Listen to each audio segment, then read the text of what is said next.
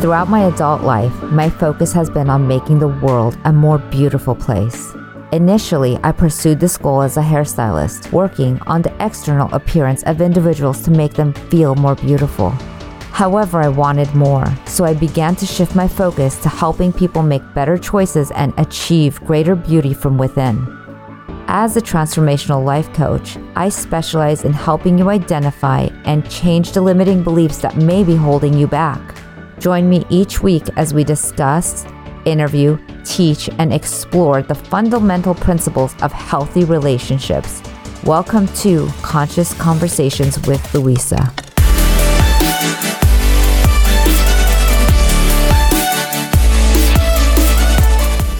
In today's episode of Conscious Conversations with Louisa, I'm speaking with Ross Miller.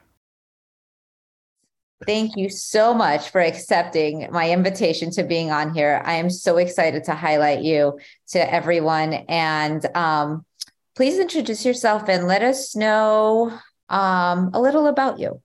Well, you kind of laid it out there. Thanks for inviting me. I really honestly didn't know what to expect. I was thinking about it today going, so do I, because as you mentioned, I'm coming up next month, I'll have 15 years sober. So I'm used to speaking to groups like this, and especially since COVID, a lot of speaking on Zoom, just in recovery meetings. And in that format, we kind of tell our story and kind of what it was like, what happened and what it's like now. And so I was kind of really wondering what the dynamic was here. Like Louisa said, I'm actually CFO of the Fellowship House Sober Living. We are a nonprofit. We're the oldest sober living in the Conejo Valley. And we're a nonprofit that my wife and I opened up our home 15 years ago when we got sober. And I've been taking care of, right now, I'm in my garage right now because I just finished dinner. We have 12 alcoholics and drug addicts that live with me, and my wife and I. And we just finished dinner. We have dinner every night at 5:00 after work or after their meetings. And then we have our evening, and kind of I'll get into that a little bit more about what that's like. I'm also an architect here in the Conejo Valley. I've been practicing I graduated in 96. So I've been practicing for quite a while now. I'm a partner in a firm called 360 Architecture and Design in Westlake Village. And I'm a yoga instructor.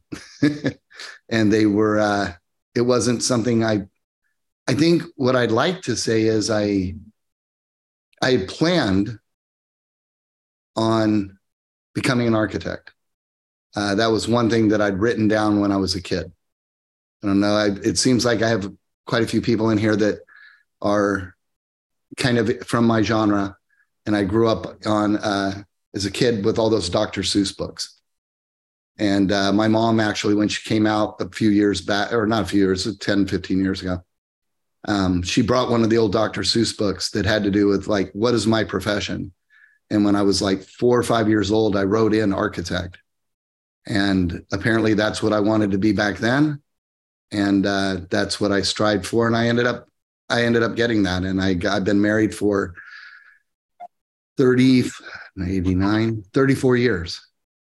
So with a 33-year-old daughter, got married young, became an architect, had a family, the whole genre. And then 15 years ago, kind of both my wife and I blew our lives apart. And we stayed together. We got sober together. And we've remained sober together since 2018 April 18th of 2008 and March 25th of 2008 for my wife. So she's getting ready to have her 15th birthday this month, and I'll have 15 in next month. And about halfway through our sobriety, I ended up taking a risk. Like Louisa knows that I'm all about following heart, following dreams, and kind of recovery gave me the opportunity to not trying to think of the words to say, step out of the familiar. And I'm not a big gym person. Working out is something that just doesn't appeal to me. But I just made the leap of trying yoga. And what happened was I made a decision that I needed to do something for me. I was about 7 years sober. And I decided on my lunch hour, I could try something like that place, Orange Theory, or yoga, or something to get away for an hour and do something to better my physical well-being. I've been working a lot on my spiritual well-being. I've been working a lot on the well-being of my family, the people around me, but I hadn't really focused on another part of the triad of being physically responsible for my health. And I showed up at Core Power Yoga like on a Tuesday or Wednesday afternoon at lunchtime. And I was so frightened that day, Lisa, that I pulled up in the parking lot and I saw all these beautiful people coming out of the yoga studio. And I'm all like, this isn't for me. And I literally got back in my car, drove back to my office, and went back to work. And then that voice the next day was like, you should really give this a shot. And I went over there and I did the same thing. I got out of my car. I saw the same people. And I just was like, you know what? Just step through the fears. It's not about, I like to share about the way I grew up was I was always comparing my insides to your outsides. And it was a losing bet every time. It was a losing bet because my perception of other people's happiness was something that I made up in my own mind. And I would say 99.9% of it is completely false because I know nothing about it. It's my expectations, my beliefs. And so I walked in there and I gave it a shot. And what I saw happening, which was so interesting, and it was so dynamic to my life of recovery. When I got sober, I'd been out on my own business-wise for about 2 years. And I had about 30 jobs on the board. I was really right at 2-year mark, like really setting into it, but I was killing myself with drugs and alcohol. It was all about work. It wasn't about family. It was all about what I could get, what I could do, how I could control my own destiny, which is like, 30 years old, you're kind of like, yeah, I'm doing this all. And the reality was I wasn't doing any of it. I was in a position to see things coming into my life with this idea that I could control things, with this idea that the things, to a certain extent, my experience had set me in a position, but it wasn't what I've come to find. It's not always my doing. And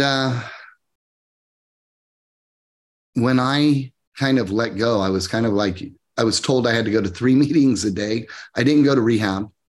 I got sober on my couch. And I did 3 meetings a day in Alcoholics Anonymous for a year, 7 a.m., noon, and night, 7 a.m., noon, and 6 p.m. for a year while I ran my business. And while it gave me this, it taught me this idea of letting go, that the world goes on without me.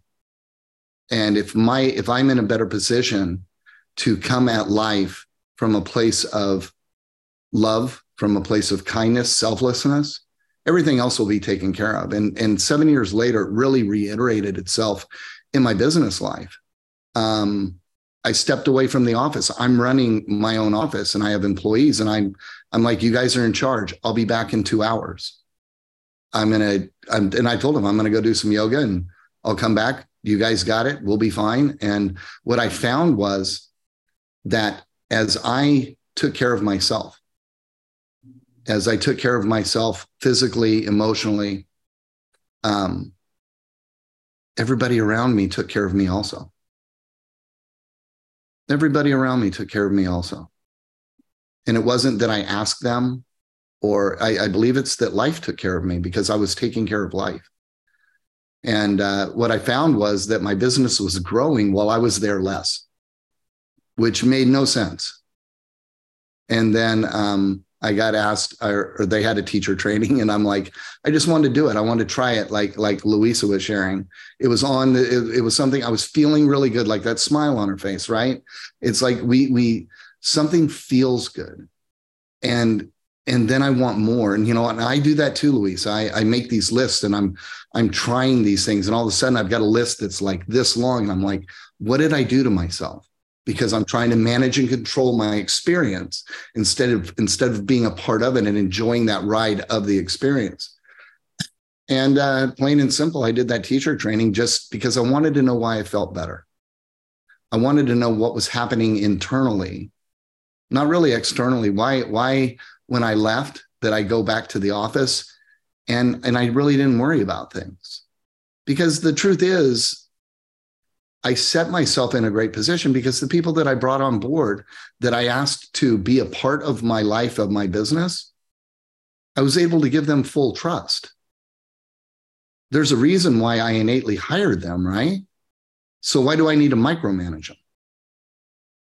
And through allowing them to grow. And it's the same thing that I learned in recovery of, as I went through the steps and I got sober, and I have a sponsor. I sponsor a lot of young men.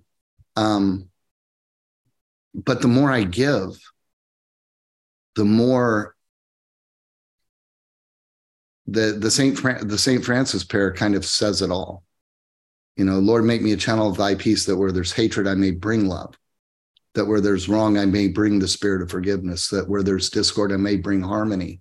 And it goes on, and you'll notice there's a verb at the beginning of each phrase of that, and that's the word bring. It's this action prayer, that it's not a prayer about praying to God about getting. It's a prayer about praying to God about giving. What can I bring to allow the world around me to open up and be of use instead of about self?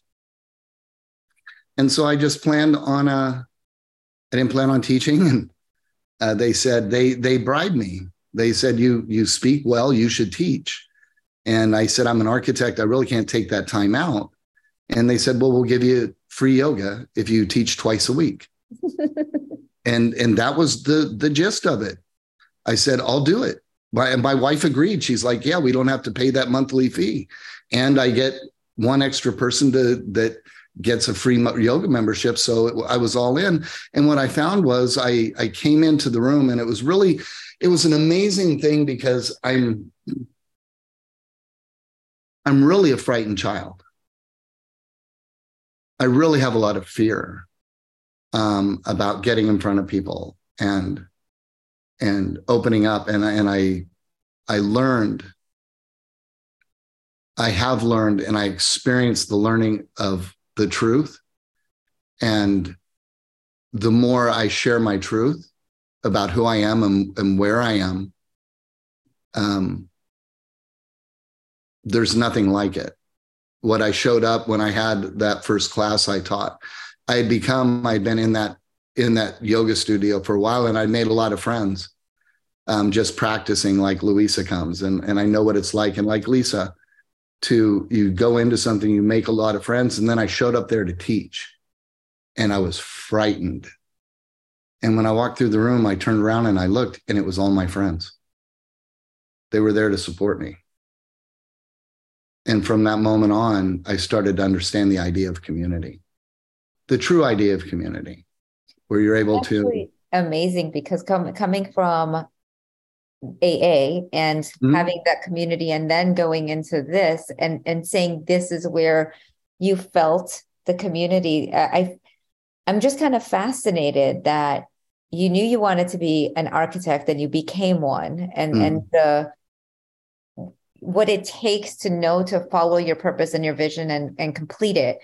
I'm curious, what was it like with both you and your wife and having a child, and the first part of your marriage not being sober, and then how did you both really get together on the same page and move forward together? Like, how did that happen? Because that's extra extraordinary. I mean, I coach a lot of people, and That is one of the jaw-dropping. How do two people connect after years of partying together and not sober, and then move forward together? Well, Sima grew up out here in the Conejo Valley. I'm originally from Oklahoma. I moved out here when I was 18 years old. I was one of those teenagers that I went to college one semester after school and I flunked out. And I had a choice. I had a restart. I got a card from my stepdad. He said, here's a guy to ask, go out to Palm Springs. He might be able to get you a job as a carpenter we're building the La Quinta Hotel right now.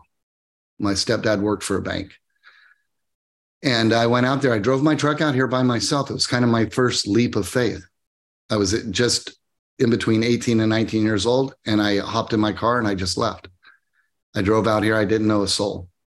And I was leaving a kind of burnt down life as a teenager with a fresh start, not knowing anybody in California other than this man on a business card. And I showed up. I got a job as a carpenter's apprentice. And within the first 2 weeks, I was living with the biggest crystal meth dealer in the Coachella Valley. I had what we call in Alcoholics Anonymous a geographic, where we're trying to solve our problems by moving to a new area. The problem is we follow ourselves.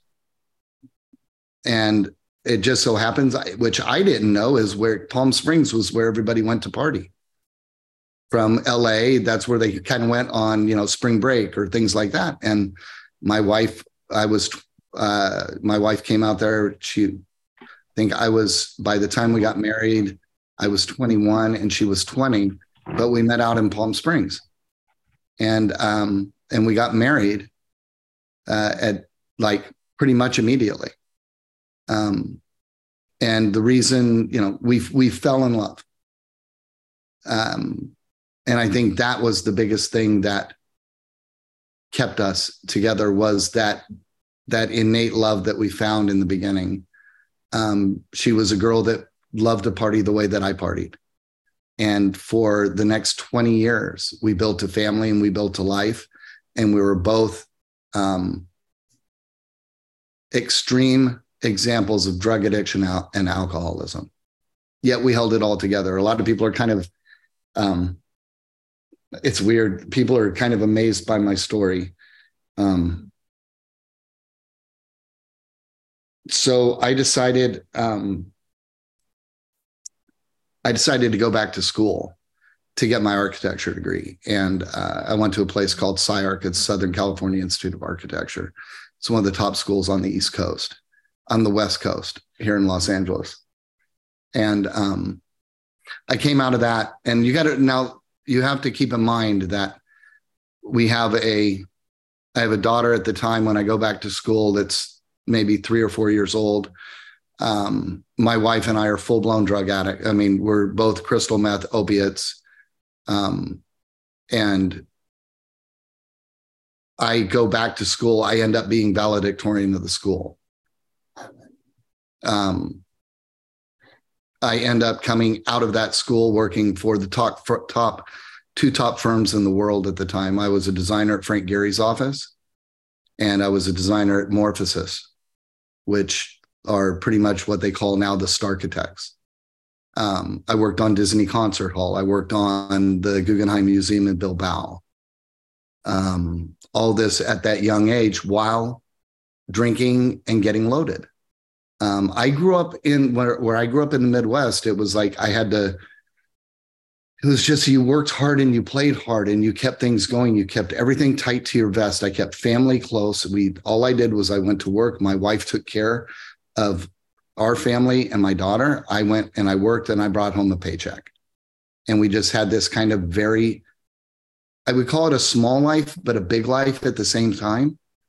It was very tight knit, yet we did a lot.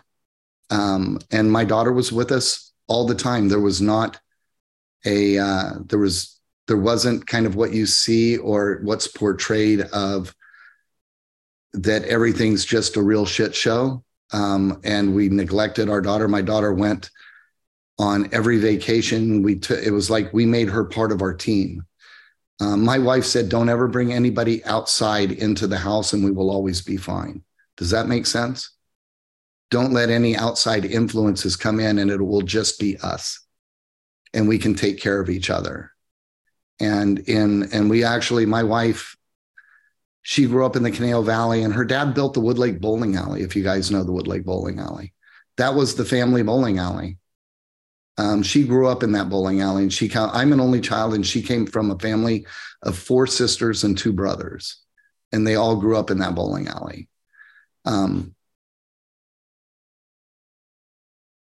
So I'm going to interrupt. Go ahead. No, you can interrupt me. I know I start talking. No, I love it. When she said, no, this is our little unit, no one comes in, did that also include her parents and family? Or was it like when, because... Oh, no, that family was so...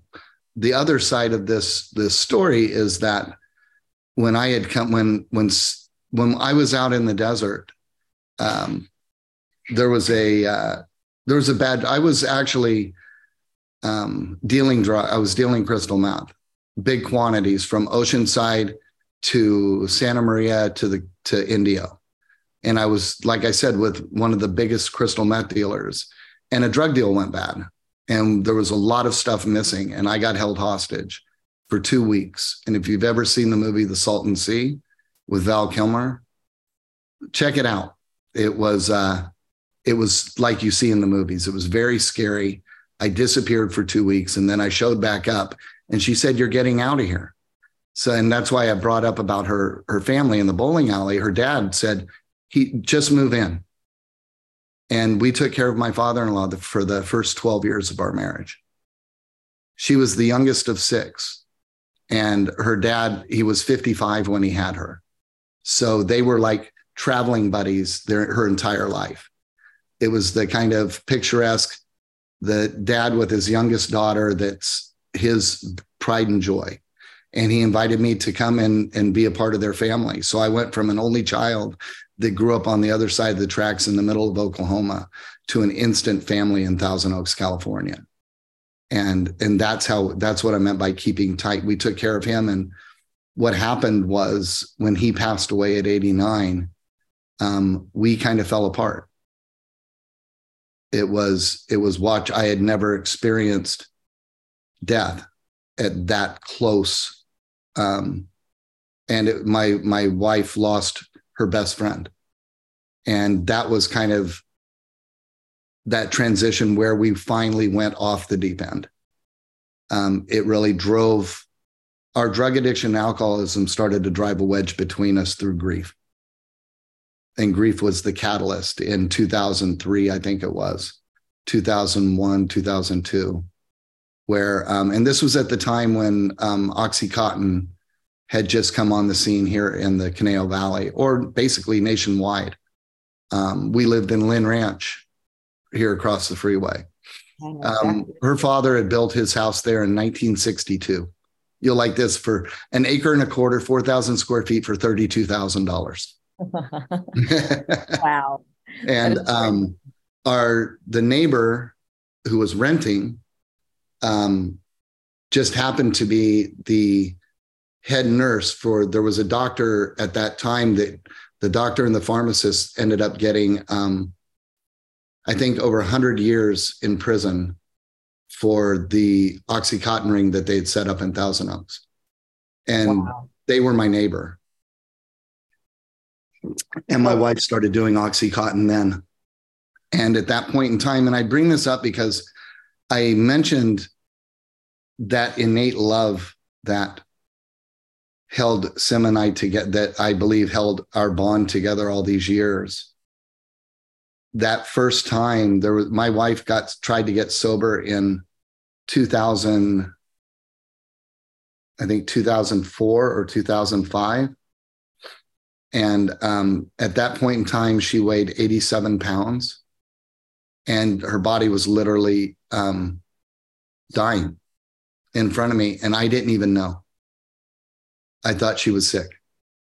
I just thought she had the flu. And her sister came and she was beside herself that we had let this come to this. And I got my wife into treatment. And she tried to get sober by herself, and she stayed sober for a year, but I wouldn't. I had gotten to a point in my life where I didn't really care. I still loved her, but I wasn't willing to give up the one thing that had gotten me to where I am. I was a full believer that the reason that I got to where I am was everything that I did to get me there. When the truth was, it wasn't anything I did to get me there. It was me being in the right place. It was me doing the right things. And the drugs and alcohol just kind of took me down. And then I got her getting loaded again with me. And in 2006, she went off the deep end again. She weighed under 100 pounds. And the Ventura County Sheriff showed up at our door. And because she wanted me out of the house. So I wasn't at that time, Louisa, that kind soul that you know now. It had stolen everything from us. And when she came back, she went to treatment. And when she came back, she said, she didn't tell me I had to get sober. She didn't give any demands. She looked at me and she just said, we tried this before. We will die if we both don't do this. You can do what you want, but I have to do this a certain way. And in that moment, I said, I'm sorry, but I'm leaving. And I walked out the front door like the little kid carrying his bags, running away from home. Problem was, I didn't have any bags in my hand. And I made it about 4 houses down, and I had that moment. I had a moment when I realized I was giving up everything in my life to just do what I wanted to do. And something in me made me turn around and walk right back and knock on the door and ask if I could come in the house. And I said I would give it a year, and I was willing to try. And here we are today, getting ready to celebrate 15 years.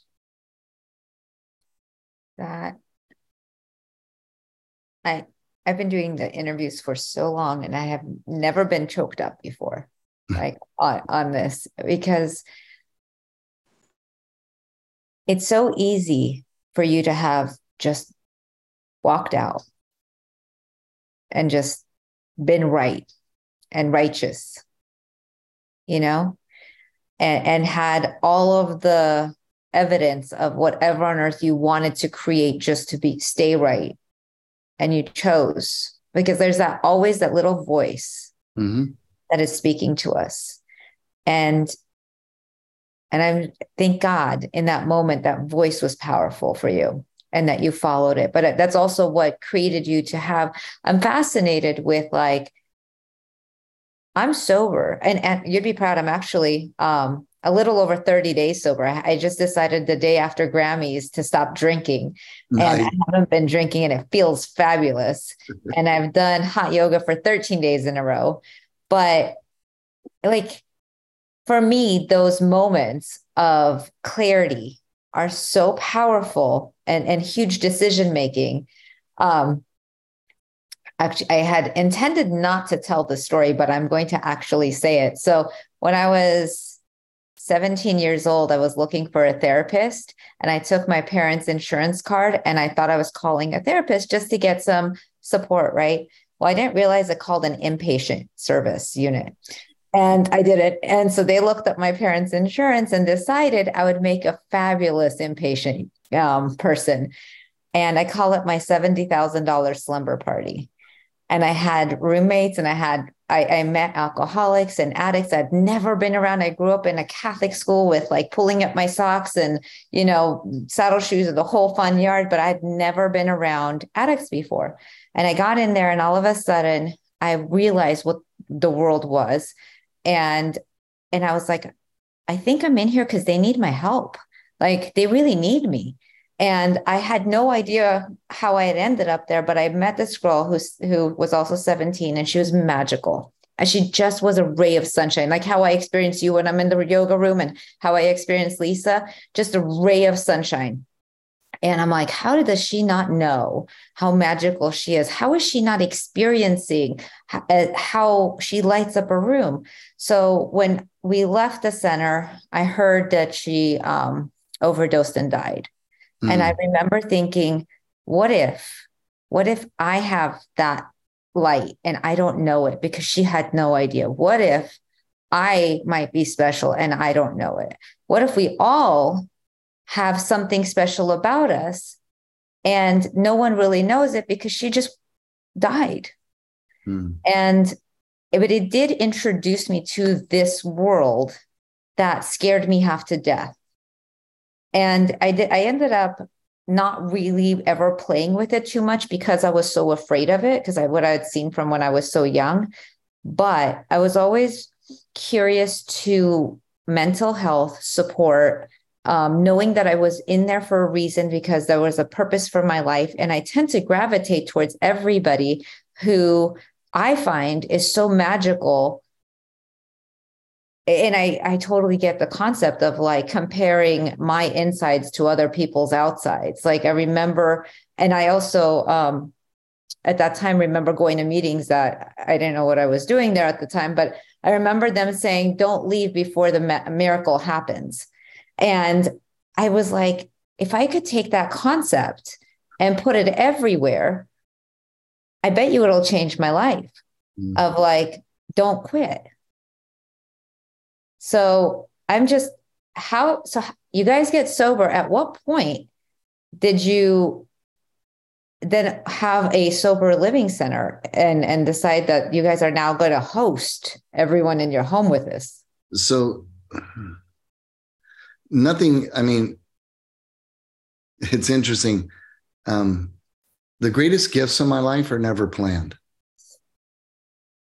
They just aren't. It's never something that I've set out to do. They're all based on circumstance, how I show up in the circumstance, how I act in the circumstance, and how I surrender in the circumstance. It was 2008 when we got sober.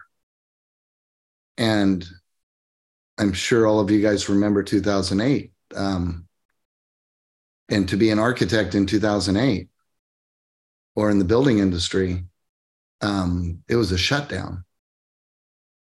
I had my home. Work life was still, barely hanging on. And we're all deciding to get sober.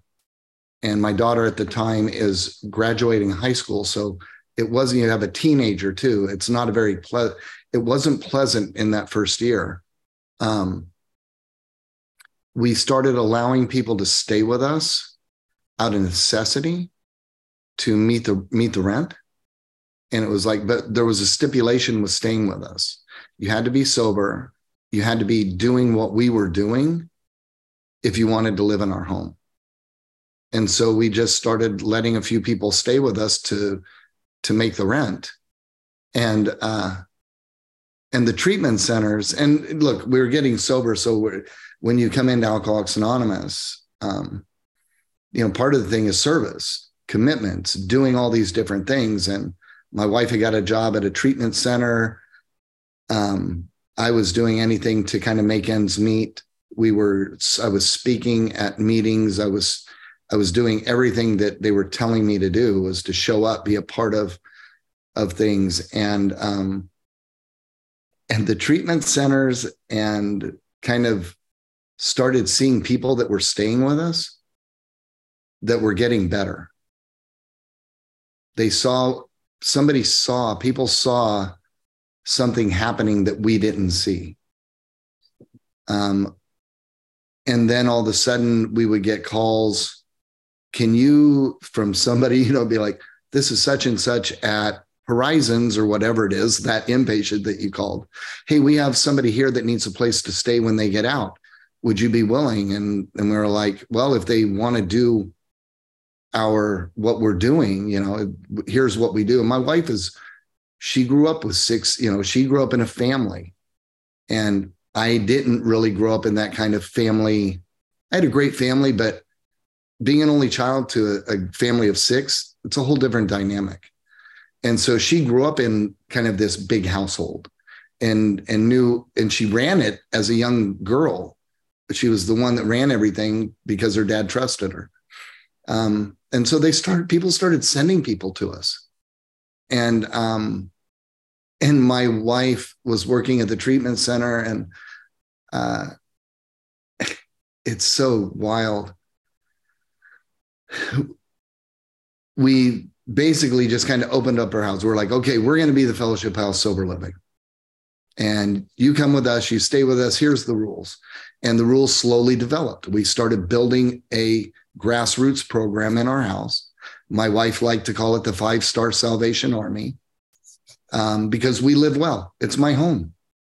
This is my garage that I got a big TV on the wall. This is where everybody watches TV. They get TV once, they get it on the weekends and one night a week.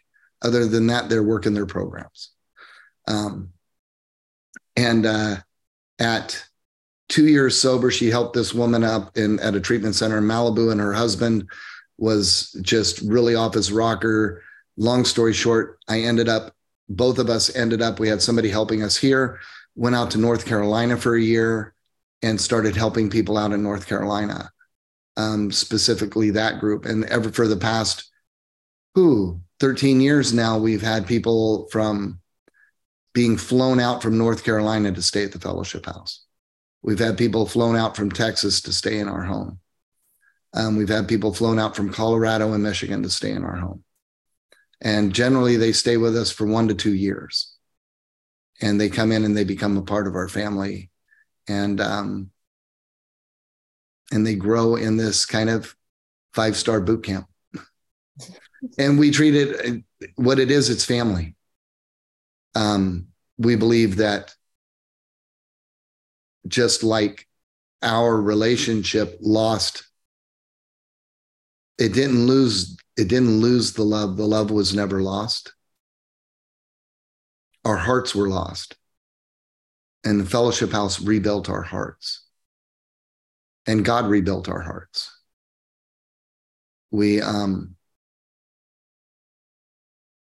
Our program is basically, we live in this for the first 10 years.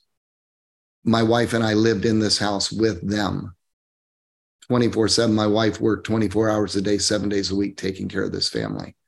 4 years ago, we got a condo about literally 3 minutes down the street at the bottom of the hill. I'm in Newbury Park off Ventu, and she got a place right down there. So she's here from 8 in the morning when I leave till 8 at night when I'm home at 5, but we all have dinner at 5. She takes care of everybody from 8 till 8 at night, and I'm on the night shift from 8 at night till 8 in the morning. And we've been doing that for the past, all these years. What happens is everybody in this house is up at 5:30 in the morning. We do morning meditation, morning readings. You do it on your own. We don't do it as a group. And we all go get ready. We go to the morning meeting here in town, 7 a.m. Everybody comes back. I go to work. They go to the gym. Then they go to the gym, or they go to yoga. Then they go to the noon meeting. Then they come back. They do step work. Then they learn to cook. They learn to keep a clean room. We try to get them back into society to get jobs. So over all these years, we have a lot of connections to help people get back to work. This isn't a place where people kind of sit around. You have to be busy out living life. We all have dinner together as a family every night at 5:00. And then after dinner, we all go to a meeting, and we come home and we do it again the next day. Wow. It is absolutely amazing. I don't know about you. I've been sober living for 15 years. Is this what all of them are like, or is this just yours? No. Because I have no idea. We're a little bit different because we're a family. That's the dynamic those people, the reason why we're a nonprofit is those people I helped in North Carolina, they had a lot of money. And we were like, you should help us help all these people. And, they go, how we're going to help you? we're going to show you how you can become a nonprofit so that this house stays the way it is and money doesn't ruin things. I love it. I love it. And at 2 years in, we did all the paperwork ourselves, got an accountant, did everything, made the filing, and we were accepted to become a licensed nonprofit so that we could serve the community. We're sponsored by Amgen has helped us, Target has helped us. The community provides to help all these, I like to call them kids, but right now I've got a 65-year-old, I've got one in their 40s, about 6 in their mid 30s, a couple in their 20s, and I got one kid who's an ex-Marine that's like 19. Wow. I actually, I was talking to you a couple of weeks ago about one of my friends who called me and said, can I live in your backyard in a tent? And I was like, no. And then, but she's not ready to do anything different yet. So, but she will be. I want to give everyone an opportunity to share feedback, ask questions, and Ross, I mean, I hope I wasn't boring. I'm like, I'm holding back tears. I am so grateful that you're here. As a matter of fact, before I open it up to everyone else, this is a question I'm asking everybody, because everyone asks me every time after the call, how do you get these amazing people on here every other Tuesday? So what had you say yes to me to being on here? I've learned to always say yes. I love it. The greatest gifts come from walking through a fear of saying yes. There's no reason why I shouldn't say yes. There's a reason. I believe in my heart that, because through experience, that the more that I have the opportunity to share my experience, that it can change a life. It's happened multiple times. Yeah. Absolutely. And that becomes the common denominator and factor with sharing. So thank you. All right. Now I will be quiet for a second. Oh. And who would like to share feedback or questions? Well, I had a question. It's not really a question, and I may have missed it at some point, so I apologize. But, I always find that people who have a broader context in their life, something that higher purpose, and it starts off, mankind and society and organization and team and group, and the closer you get down when you're operating on an individual level, you're right next to the suck hole, you fall out. But when you have bigger rungs of this ladder that are broad, you just fall to the next one, fall to the next one, fall to the next one. And there's all this stuff to keep you from going down that rabbit hole, going at the bottom. And I think, when did you realize that higher purpose for you? Was there a specific moment, or was it just, besides the, hitting rock bottom, but the higher purpose of it aspect? How did that evolve in your mind? I think it's a gradual. That's an interesting take, because in the program, you do the steps, and the steps are so that you can find a power greater than yourself. They don't push you to God. It's the saying is, deep down in every man, woman, and child is the fundamental idea of God. And that fundamental idea has been kind of blocked by self-will, that isolation, that minute self that you kind of described, just being that. And the idea or the concept is to do a self-examination, have a sponsor, start being into this program, doing some work, going out, making amends to your relationships, and then living a life of service, basically. And some people come into it quickly, and some people come into it what they call the educational variety. And the book talks about the newcomer finally realizes that he's undergone a profound alteration in his reaction to life.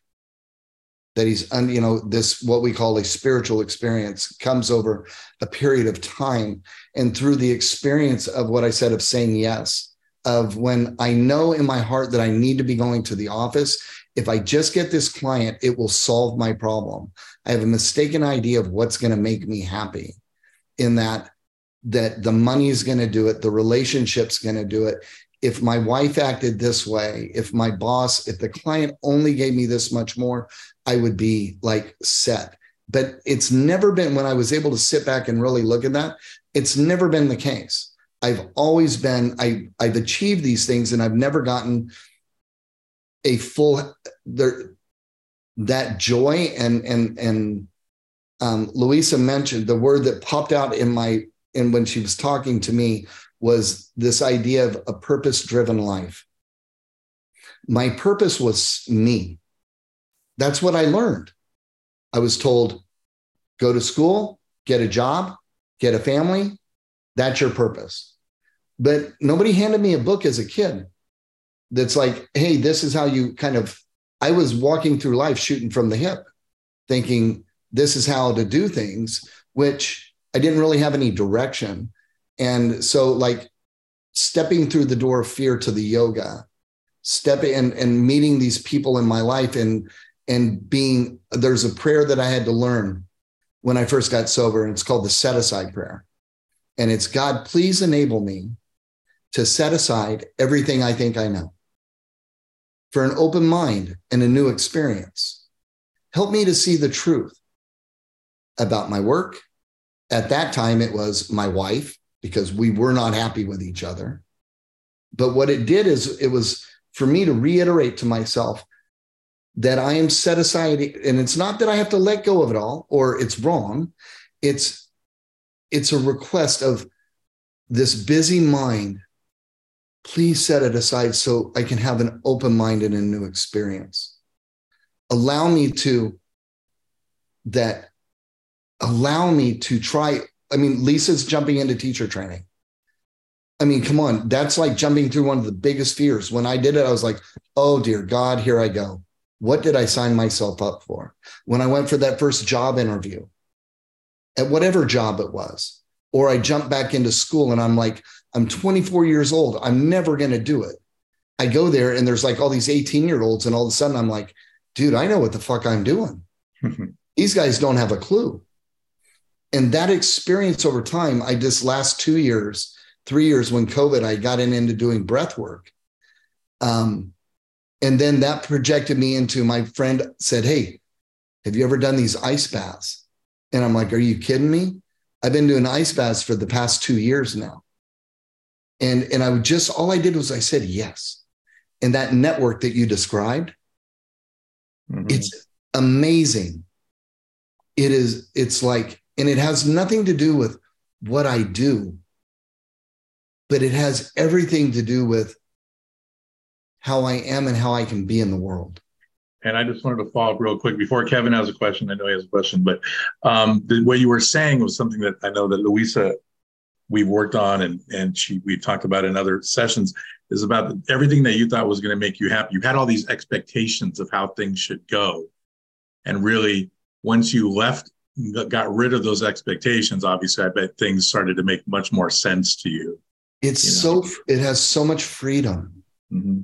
And I tell guys that I work with, because I work with a lot of younger people, and I'm like, why do you got to know everything?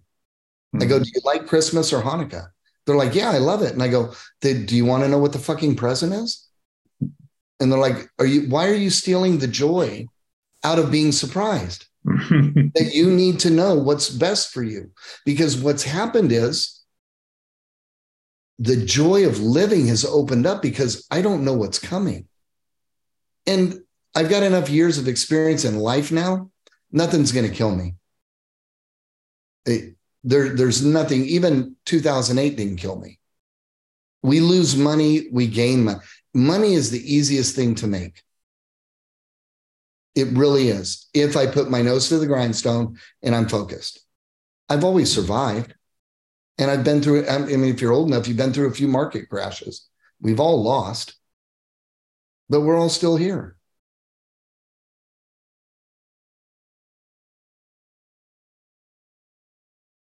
Thank you. So true. So So true. I don't want to be hindered by expectations, but it's a hard thing. It is. It's a hard thing to let go of the expectation because the idea that it's going to bring me joy. But if I can kind of split that thing and be like, set it aside for an open experience, new experience, the new experience could possibly be way better. Maybe it may be way worse, but it's something new. I love it. Kevin O. All right. So I got two questions, but the first one's kind of easy. You talk about how, you're an architect during the day, you're doing all this stuff with the fellowship house during the nights. How do you get that work-life balance and still spend quality time with your wife? And so, I think because we're both on the same plane, we both have the same mission. When I get up in the mornings, I'm here. I'm up at 5 every morning, and I have about an hour of just what I call it's my my meditation is not that I'm sitting there kind of cross-legged, and my meditation is sitting out on the balcony, cup of coffee with a cigar, and I'm thinking about the day ahead. Just that idea, Louisa, of the 24 hours, right? What can I do for the day? And what do I need to get in order for the day? Not to build expectations, but what do I need to show up for? Then I go down to the condo at 7:30 and I'm with my wife till 8:30. And we have our hour together where I make her tea. She comes down. We spend that time, a little morning devotion together. We read some books. We talk about where we're at, what we need, how we need to help each other. We stay in contact, and then I go to work. I'm at work, or I go teach yoga. So I either go to the office at about 8:30 or about 9 o'clock, or I go teach at 8:45, and I don't go into the office until 11. Pretty much only 2 days a week do I go into the office before 11 o'clock. And then I focus on my work. Then come home. We're together at home at night for dinner, and that was kind of the dynamic. And I'm glad you asked because, like I said, I grew up an only child, so I didn't really have this understanding of like big family life. And this home and the people that come into it, they are family. I am invested in their recovery. I'm invested in them coming to life. And when I think what gives the strength and the purpose in that is to see someone recover, to be a part of somebody's bottom, I've married a couple of, a few years back, the guys wanted me to marry them. They made me get a license. I had to go to that online and get whatever you do to get where you can marry people. I've watched them have children now. I've had 2 deaths in my home due to an overdose. So I've seen the beauty and I've seen the tragedy. And the ability to help bring somebody out and to find their purpose creates that blending of life, so to say. So it's no longer about how am I finding time for myself? My time is everybody's, is really what it comes down to. And it's worked that way for my wife and I. We've been married 20 years before we started this. And both of us, I know 100%, she would say the same thing. My marriage has never been happier. When it's about somebody else, she feels more taken care of today than she ever did before. When I just came home and gave her a check and we had dinner and we kind of watched TV. Now it's like, we went out for date night the other night, and we went to Farfalla and had dinner, and that was our date night. We had an hour and a half to go have Italian food over in Westlake, and we came home. She went down to the condo, and I stayed here. Well, and I think you just kind of answered my other question too about the fellowship house. I know you're changing the lives of others, and I was going to ask what is the greatest takeaway, and how is that changing you and your wives' lives? Yeah, it's how it's changed. It's the dynamic of our relationship has grown tenfold. But I never experienced that, what it was like to have a family to that extent, where she was in a family of, 6 kids, and her mom died from alcoholism when she was 13. But I didn't grow up with that experience. So I like to say we're the kind of dysfunctional Brady Bunch, in that it's just this group of insane people all gathered together under a roof, but with the same purpose. I have a quick question. Are people allowed to have guests? Like, can anybody who lives there invite a friend over, or? Yeah, they can. Friends can come over as long as they're sober, or they don't have to be sober, but they cannot come loaded. Family always. No sleepovers or anything like that. Okay. But yeah, they have visitors. It's in between inpatient, outpatient. Okay. Yeah. Curious. And Ross, just one more thing. I think it's beautiful what you're doing. A couple of years ago, my wife's little sister passed away due to alcoholism. So I really love what you're doing. So thank you. It's awesome. Thank you. I appreciate that. Thank you. Corrine.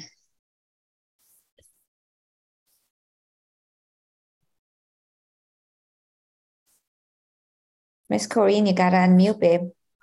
We would love to hear you through.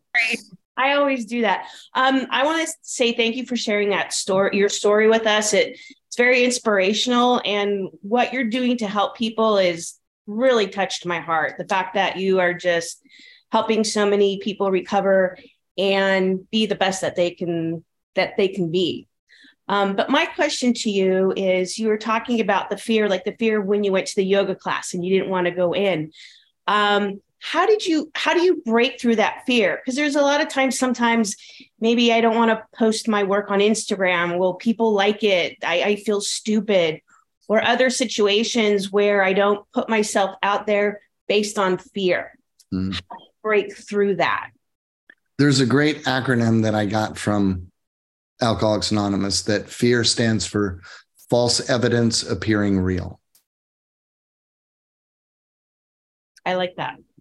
That was one of the things that helped me in the beginning.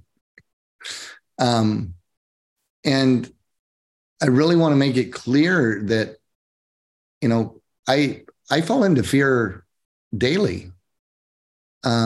Just about because, and I believe fear is also because I care. So it's also fear is self-preservation, caring for yourself. But when we take it to a point that it holds us back, and that's kind of the work that I had to do in recovery. We do what's called a fear inventory, that we look at the fears and how they've held us back. And there's a statement that I love that's in the reading that says, fear is like an evil and corroding thread. The fabric of our existence is shot through with it. And my sponsor really laid that out to me. And he goes, imagine a sweater, Ross, and you have one thread that's just rolling through your entire sweater. And that one thread is fear. And it's just weaved its way in and out through your life. Now, how can we work on the fears? The fears were coming for me, was part of the work is finding that higher power or God and practice praying and start to learn to have a dialogue. So look, I came from Oklahoma. I grew up in the Bible Belt.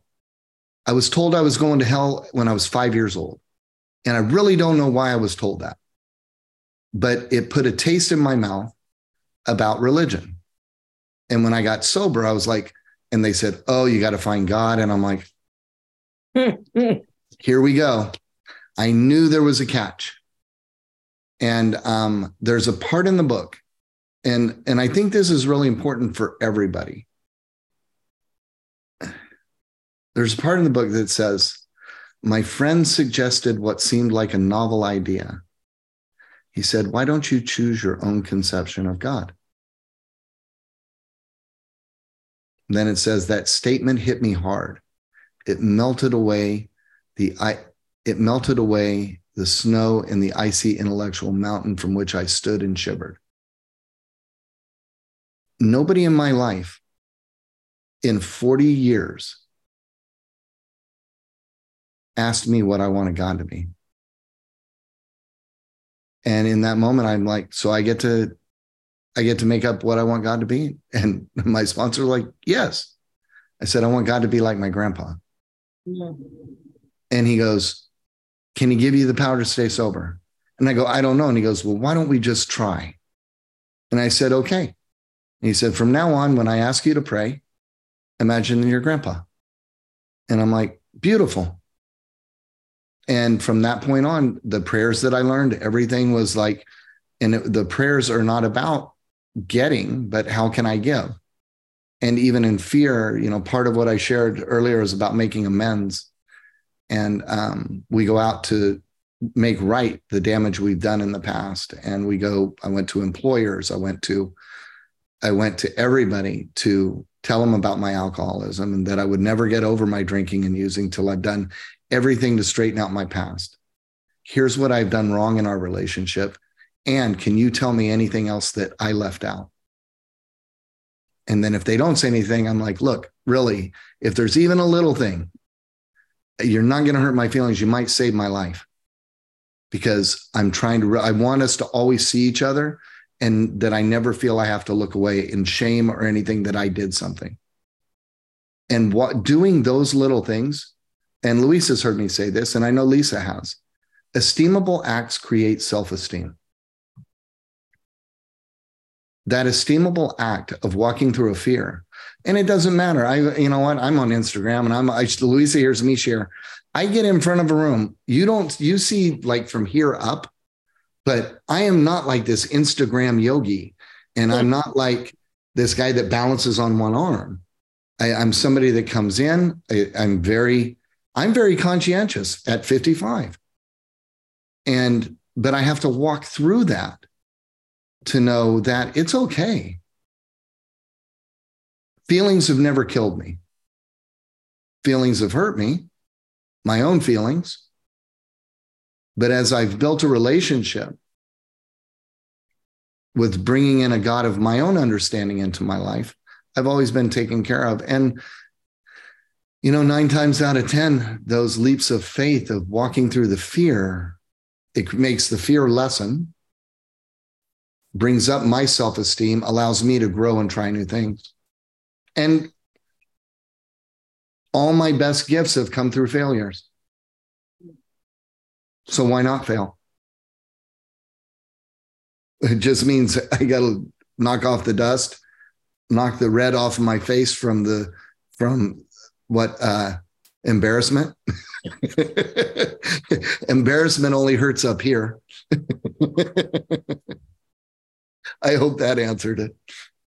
Yes, it did. Thank you. I also appreciate the comment that you get to choose what your concept of God was, because I was raised Jehovah's Witness, so I have a lot of stuff where I'm like, a lot of baggage. Yeah. Southern Baptist. Gee, it's like. I like that. Thank you very much. Absolutely. Anyone else?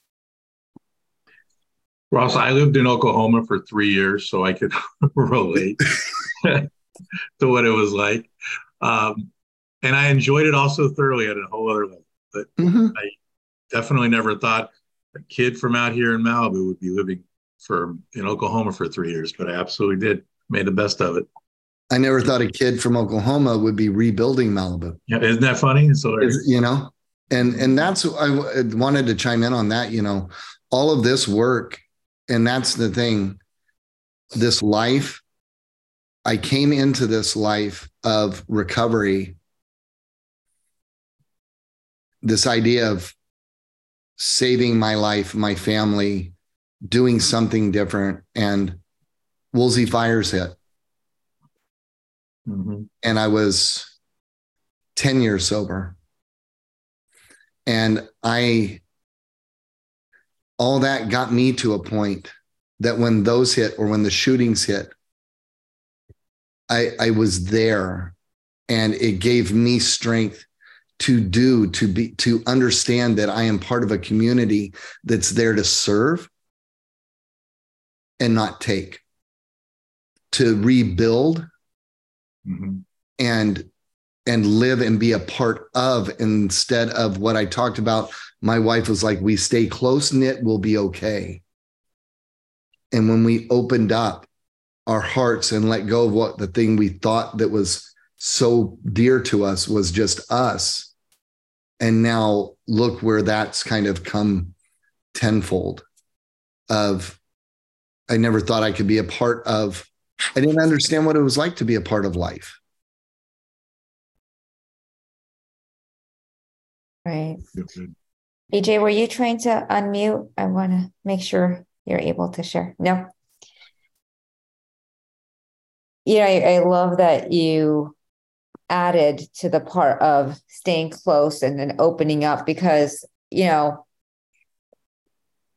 I believe in marriages, we have these expectations and beliefs of what it's supposed to look like. And because we're doing it with somebody else, and their baggage starts to, it's all, you know, when it's someone else's stuff, it's frustrating. When it's ours, it's like, oh, be compassionate. It's my ouchie. And, you know, and it's fascinating to have survived alcoholism and drug addiction together, and then how beautiful it is and how magnificent it is to turn the corner and be so open. And I love seeing you at yoga, because one of the things that the moment that I decided that I really needed you here and to share with us is the day that you came in and shared vulnerably about how during COVID, you were getting up at 3 a.m. to do the yoga on the beach, and why you did that. And I remember when I was pregnant with my son, and I was supposed to be on bed rest, and I wasn't allowed to go into work. And I did anyways with an IV drip in my leg, because I was so afraid my clients would leave me if I didn't. Like, I risked my pregnancy and went into the salon with an IV drip in my leg, because I was so afraid if I didn't, my clients wouldn't be there when I needed to go back. Mm-hmm. And that day when you shared, I was like, I cannot believe that, how beautiful it was to have you share and share the vulnerability around it. Mm-hmm. Yeah, it was a crazy time, wasn't it? It was. But it was so poignant, because I had people reaching out to me, and they were just like, what are we doing? And I just took the lead from what I'd done in every different house. Like, well, I'll come out and go to the beach if you guys want to show up. And then, I mean, I couldn't believe how many people showed up at the beach. But it was cold, but it was that one thing of what, you know, I was like, I cannot believe I'm getting up and doing this. And I'd wake up and I'm like, oh dear God, it's going to, you know, but you get there, and then you go through the pain, and the beauty's there, right? And we get out on the beach, the sun's coming up, dolphins are, you know, like, why would I miss this? I've got to quit telling myself the stories. Yeah. I mean, it reminds me of when I was 17 and I was taking yoga aerobics classes, and we're outside the room, and you could hear the music bumping, and all of a sudden, like, the doors open, and it's everybody's going in, kind of like the hot yoga room in the morning, and everybody picks their spot. And before you get there, you're like, I'm so tired, I don't want to go. But then you're in the room. And for me, I always heard the instructor speaking up at the front of this room. And in my head, I was always the one doing it in my head, but I never had the courage yet to actually take that on. I promise I will before I end this life, but I will be teaching a class. But then I found my space off of Zoom, because like it's my baby step to being able to do that. And it started in here. Yep. Like, it was March of 2020, literally as COVID started, I started hosting Zoom rooms, which I didn't even know how to like log in at first. And it was and while everybody is like, oh my God, trauma, I really totally enjoyed the opportunity of doing something completely different than new. And I have to say, what I really need to acknowledge in here is each and everybody in this room being present, connected, because we all could be watching TV right now. We could all be doing anything else. And we're here, we're connecting, and we're changing lives together. And I know that everybody hears what they hear here, and then the sentences will continue playing in our head later. And just like, I learned the Serenity Prayer, going to AA and OA and all of those meetings. And when I was having panic attacks at night, the only way I would be able to sleep through the night was repeating the Serenity Prayer over and over again until I'd fall asleep. I would literally dial 911 on my phone because I thought I was having a panic attack. And then I would finally fall asleep. And in the morning, I'd look at my phone and it still had 911 on it. And I'd remember my night. And well, I like that you said sentences in our heads, and sentences become words, and words become action, and action changes lives. So it's like the ability for you all to come together like this. While it may seem small, we really don't see the bigger picture of the influence that really happens. Mm-hmm. The connections that happen. Now I know to look across the street from Frank's house in Malibu on Wandermere, and and then all of a sudden these webs start to interlace, and then community grows stronger and deeper and wider. So I think it's beautiful what you're doing. Thank you. I am so grateful you gave us your time, your wisdom, your love, your being here with us. And I am so proud of Lisa for signing up and being at teacher training. I cannot wait to take your classes. I love seeing you in the mornings. And I love each and every single one of you for being on and really being unstoppable. Lisa, you unmuted. Do I get to hear you?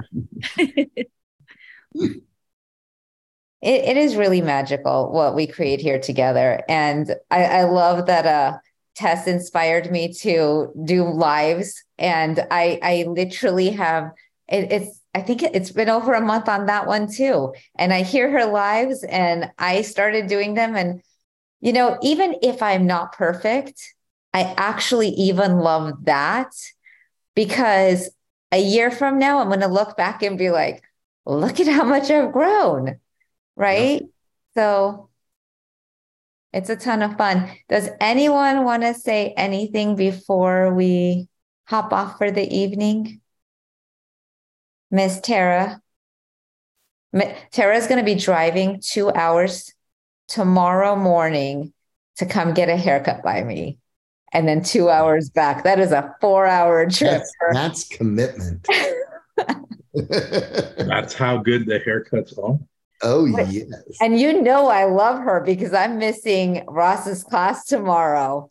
So that's pure love. Nice. Wow. I wanted to just say, I don't know if you saw, I was putting in the chat. I've been listening, but I'm like rearranging, making space for some other things in here. And I just want to say thank you for sharing such an amazing and incredible life journey with us. That was super powerful. And I can relate in some ways, not with hosting the safe house, but addiction and recovery and all those things as well. And some crazy stories too. And so, you know, that just really moved me substantially. I want to say thank you so much for the work that you're doing, you and your wife. And it really takes an incredible couple for you to stay through all of that and become such a connected, and, you know, to come out on the other side through all of that is just a powerful, powerful testimony of your love and, you know, how much you guys really want that. And again, thank you so much for. Thank you, Tara. Yes, definitely. Thank you. Thank you. I was going to bring Tara into hot yoga, but then we realized it will ruin her blow dry. It would ruin her hair. So vanity still is winning here. Yeah. But I will come one of these days, maybe next time. Good. There we go. Yeah. Well, thank you, everyone. Have the most magical evening. And Kevin, it was fabulous seeing you. BJ, thank you for joining us. And thank you, everyone, for being on. Thank you so much. Thank you, Ross. I will see you Thursday morning. Okay, I'll be there. Thank you. It was really nice meeting everybody. Thanks. Thank you.